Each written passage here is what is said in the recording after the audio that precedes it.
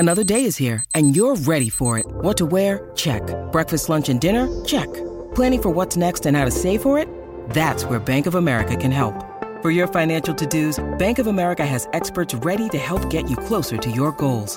Get started at one of our local financial centers or 24/7 in our mobile banking app. Find a location near you at bankofamerica.com/talktous. What would you like the power to do? Mobile banking requires downloading the app and is only available for select devices. Message and data rates may apply. Bank of America N.A., member FDIC. When you need mealtime inspiration, it's worth shopping Kroger, where you'll find over 30,000 mouth-watering choices that excite your inner foodie. And no matter what tasty choice you make, you'll enjoy our everyday low prices, plus extra ways to save, like digital coupons worth over $600 each week. You can also save up to $1 off per gallon at the pump with fuel points. More savings and more inspiring flavors make shopping Kroger worth it every time. Kroger, fresh for everyone. Fuel restrictions apply.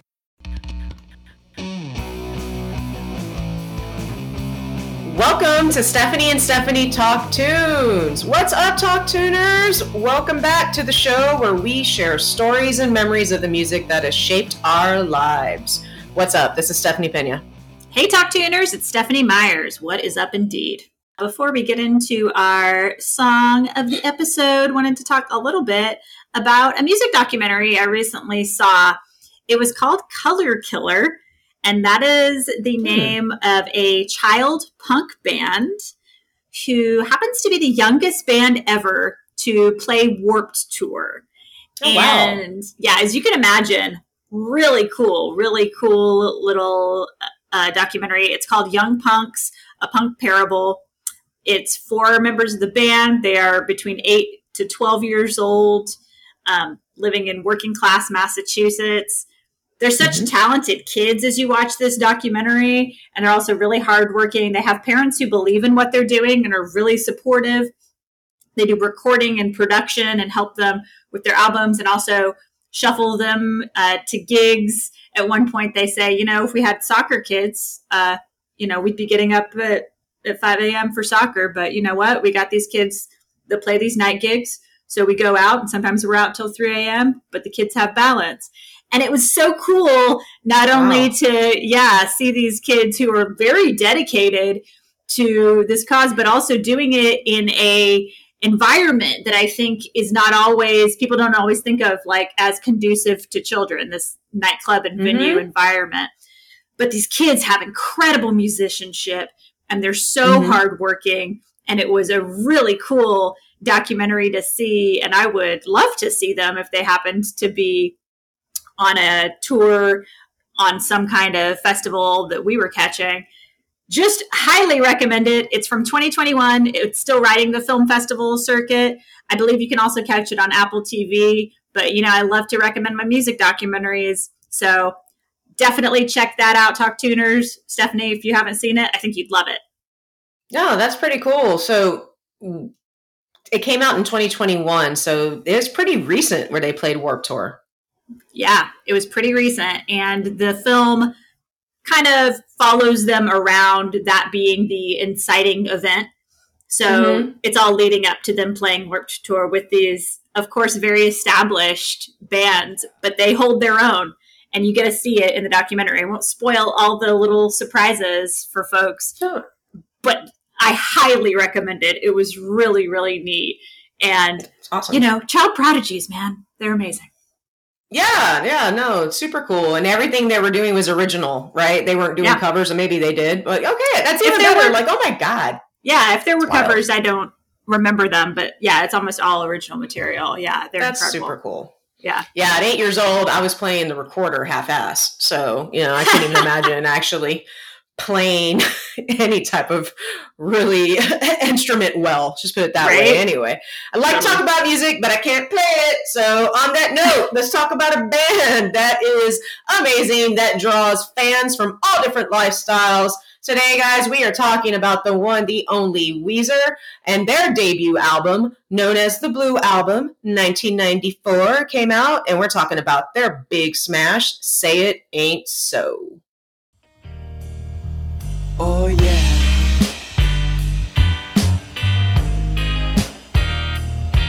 Alright.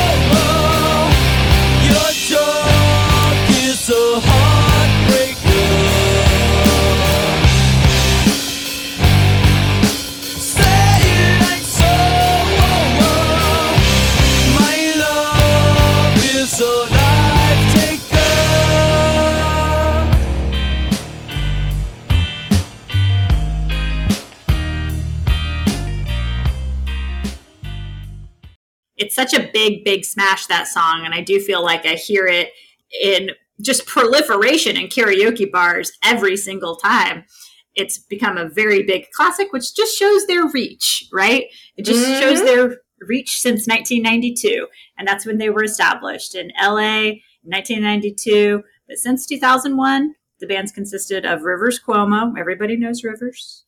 Patrick Wilson on drums, Scott Schreiner on bass, Brian Bell on guitar, keyboards, backing vocals. They've sold 10 million albums in the US, more than 35 million worldwide. Nothing to sneeze at. I think everybody knows the name Weezer. I think it's a household name.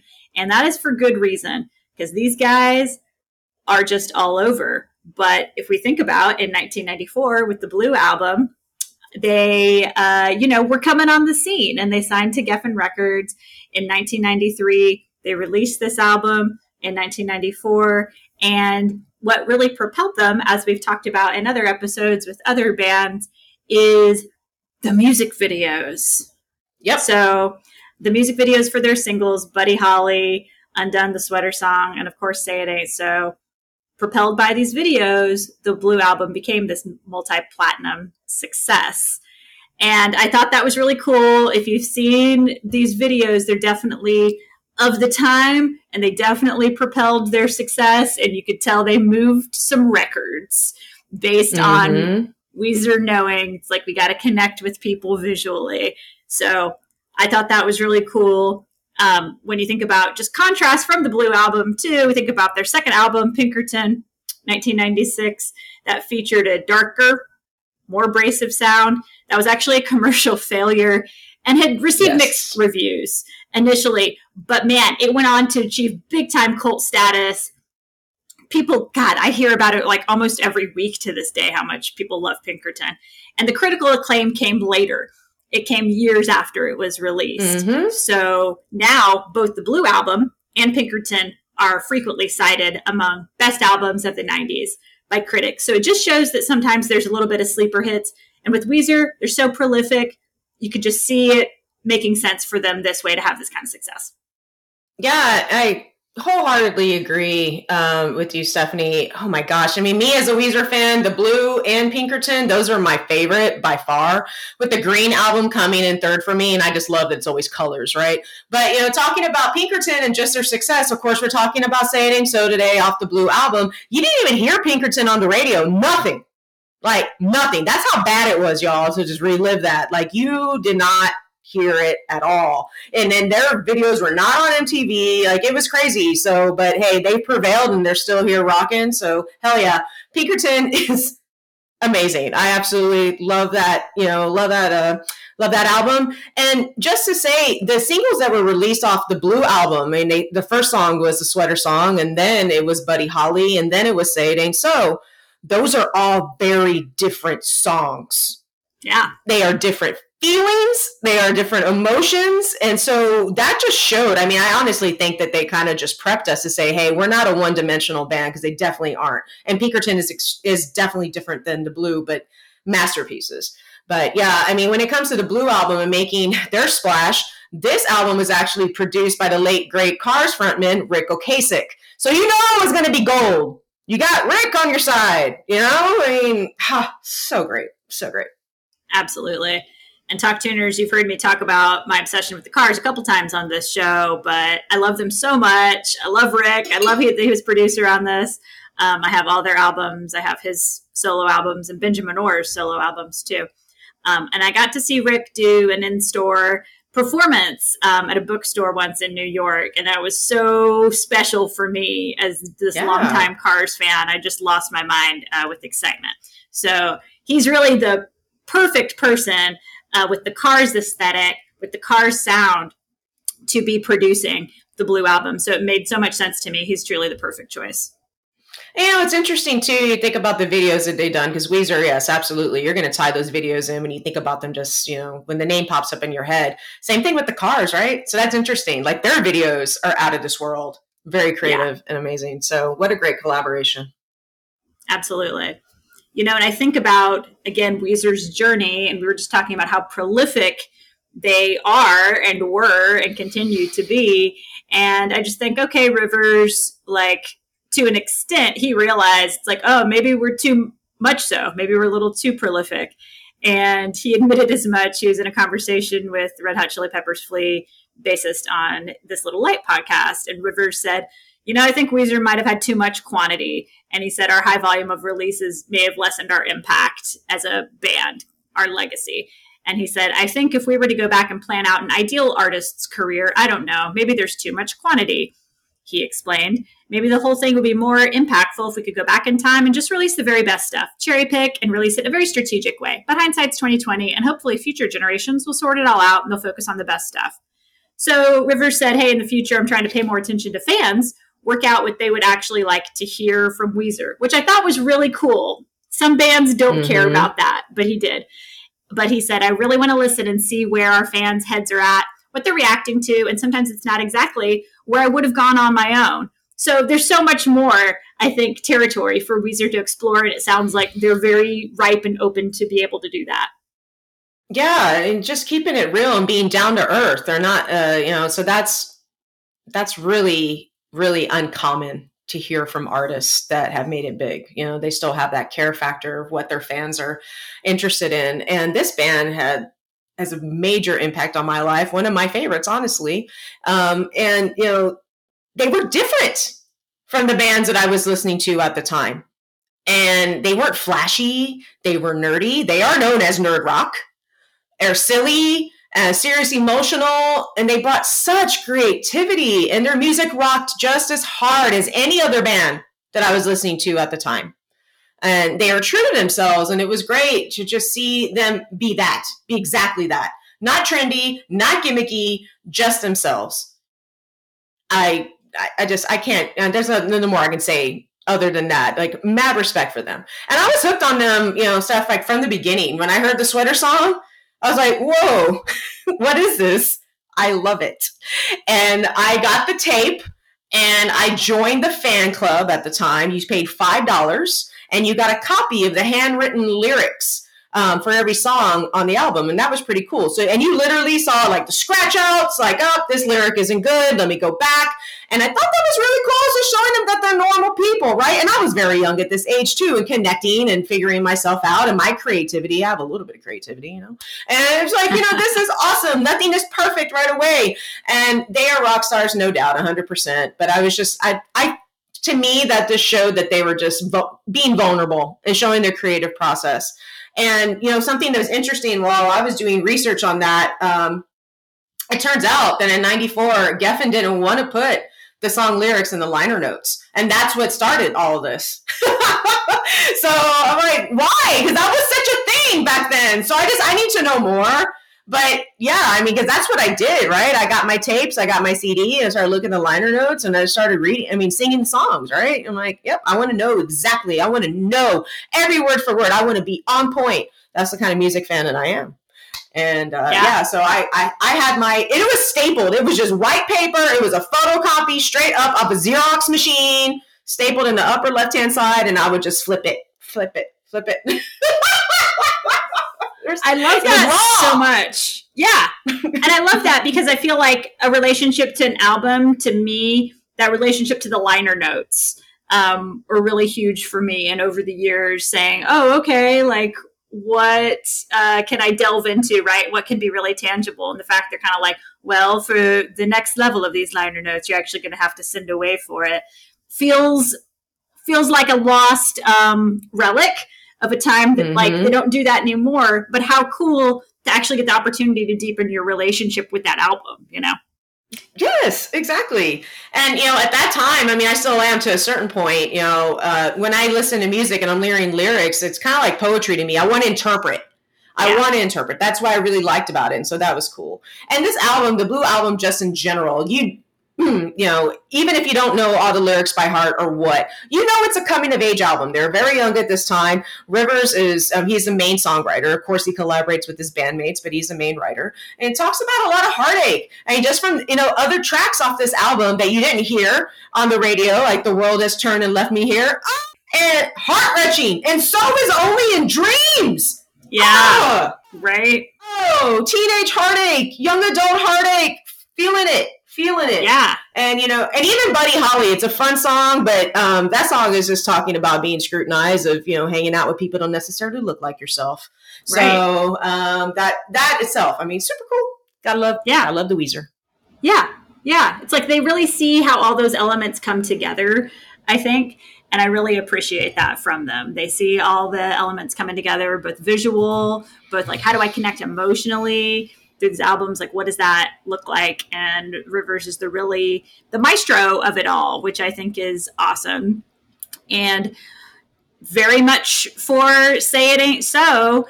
And I just think about the music video for that, because they were just so good at being like, well, let's marry all the elements here, including the visual ones. If you go back and watch it, Talk Tuners, it's a very like deliberately lo-fi music video. There's cloth draped from the ceiling in a house while the band plays underneath. There's much of it has Rivers without his trademark glasses. There's somebody doing laundry from a washing machine in the middle of the set. It's very offbeat, which is to me just like Weezer. So I appreciated it, and it felt like a little bit of a time capsule to watch it. So I thought that was really cool.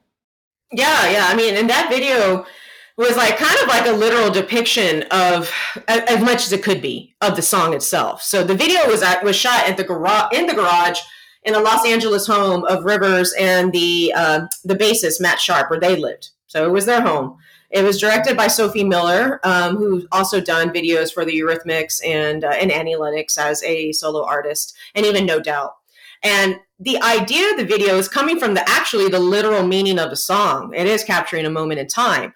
The song Say It Ain't So was written by Rivers, who came home from school one day and saw his stepfather's Heine, or Heineken, for those that know, somebody's Heine is crowding my icebox. And that triggered, and it's so funny, right? I think about it back then. I was like, Heine, like butt, right? No, I talking about beer. I wasn't drinking beer at the time, right? But it's like somebody's butt is crowding my icebox. What is this? What is this?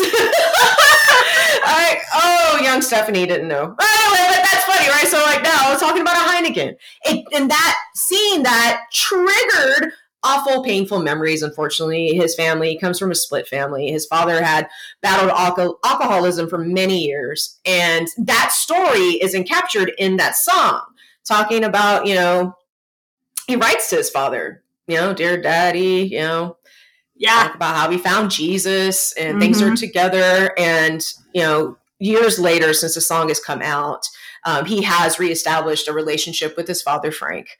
And I actually saw a couple of performances on YouTube. Frank is a drummer. He's a professional drummer. And there's been some sets where he's come out and jammed with the band.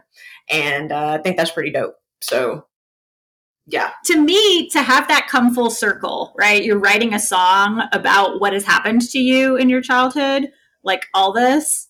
And to be like, oh, okay, like we're bringing it around full circle. Now my dad is here. Now he's back with us. And to me, that's huge. Yeah, it absolutely is. So, wow. And this song is just so good. And, the lyrics go on. He's talking about the unfortunate things that he had to experience with his father. And he was worried that his stepfather was going to follow into that same pattern. Hey, I get it. It's triggering, but man, such an impactful song. And when they play live, they bring that emotion too as well. They absolutely do. I've had the chance to see them a couple times. They were absolutely amazing. I got to see them play in Dallas around 2001. Not only did they bring the house down, they have their, it's a big light up Weezer logo in the background. It's Rivers playing from all parts of the stage. They're absolutely so much fun.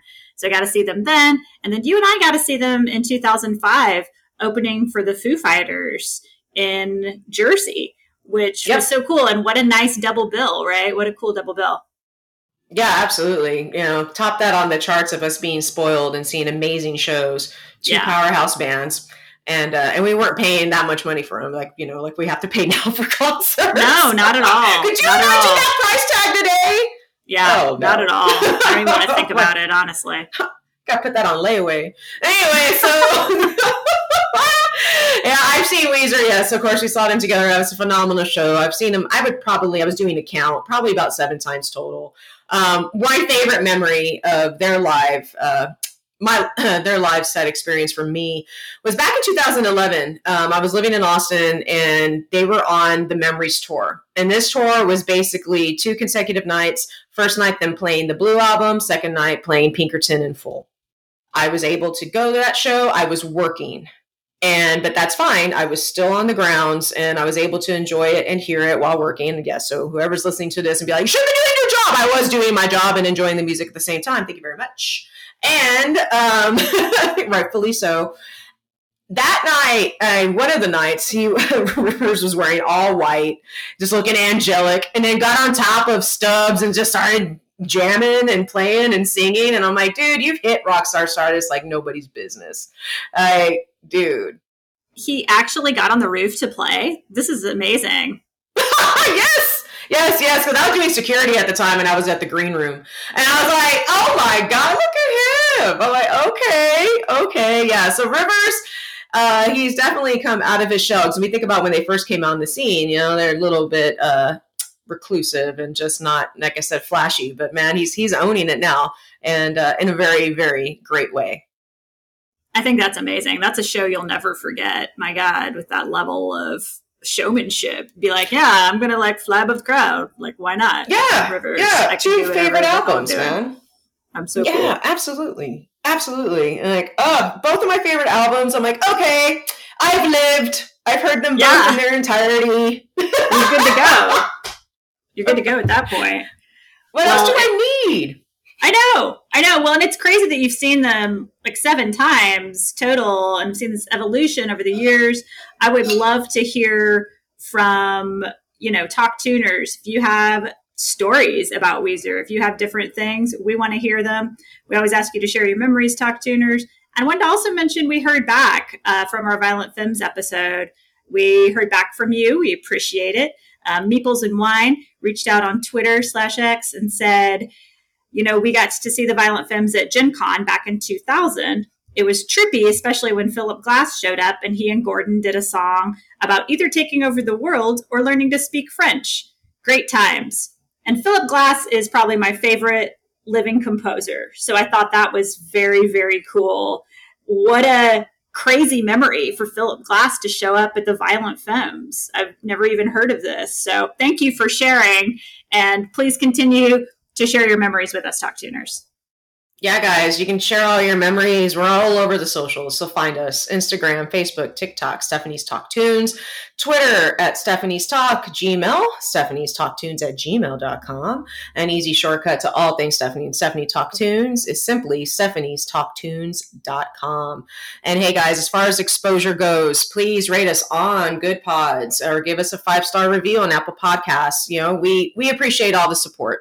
And then most importantly, we want to hear from you. We wouldn't have this, we wouldn't be doing a show unless we, had an audience to share it with.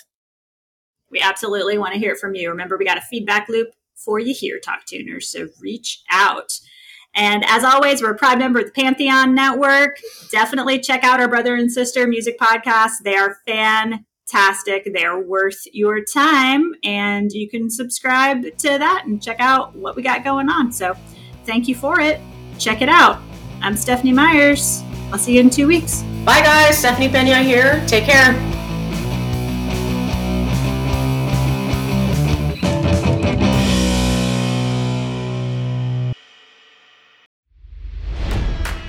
It's NFL draft season, and that means it's time to start thinking about fantasy football.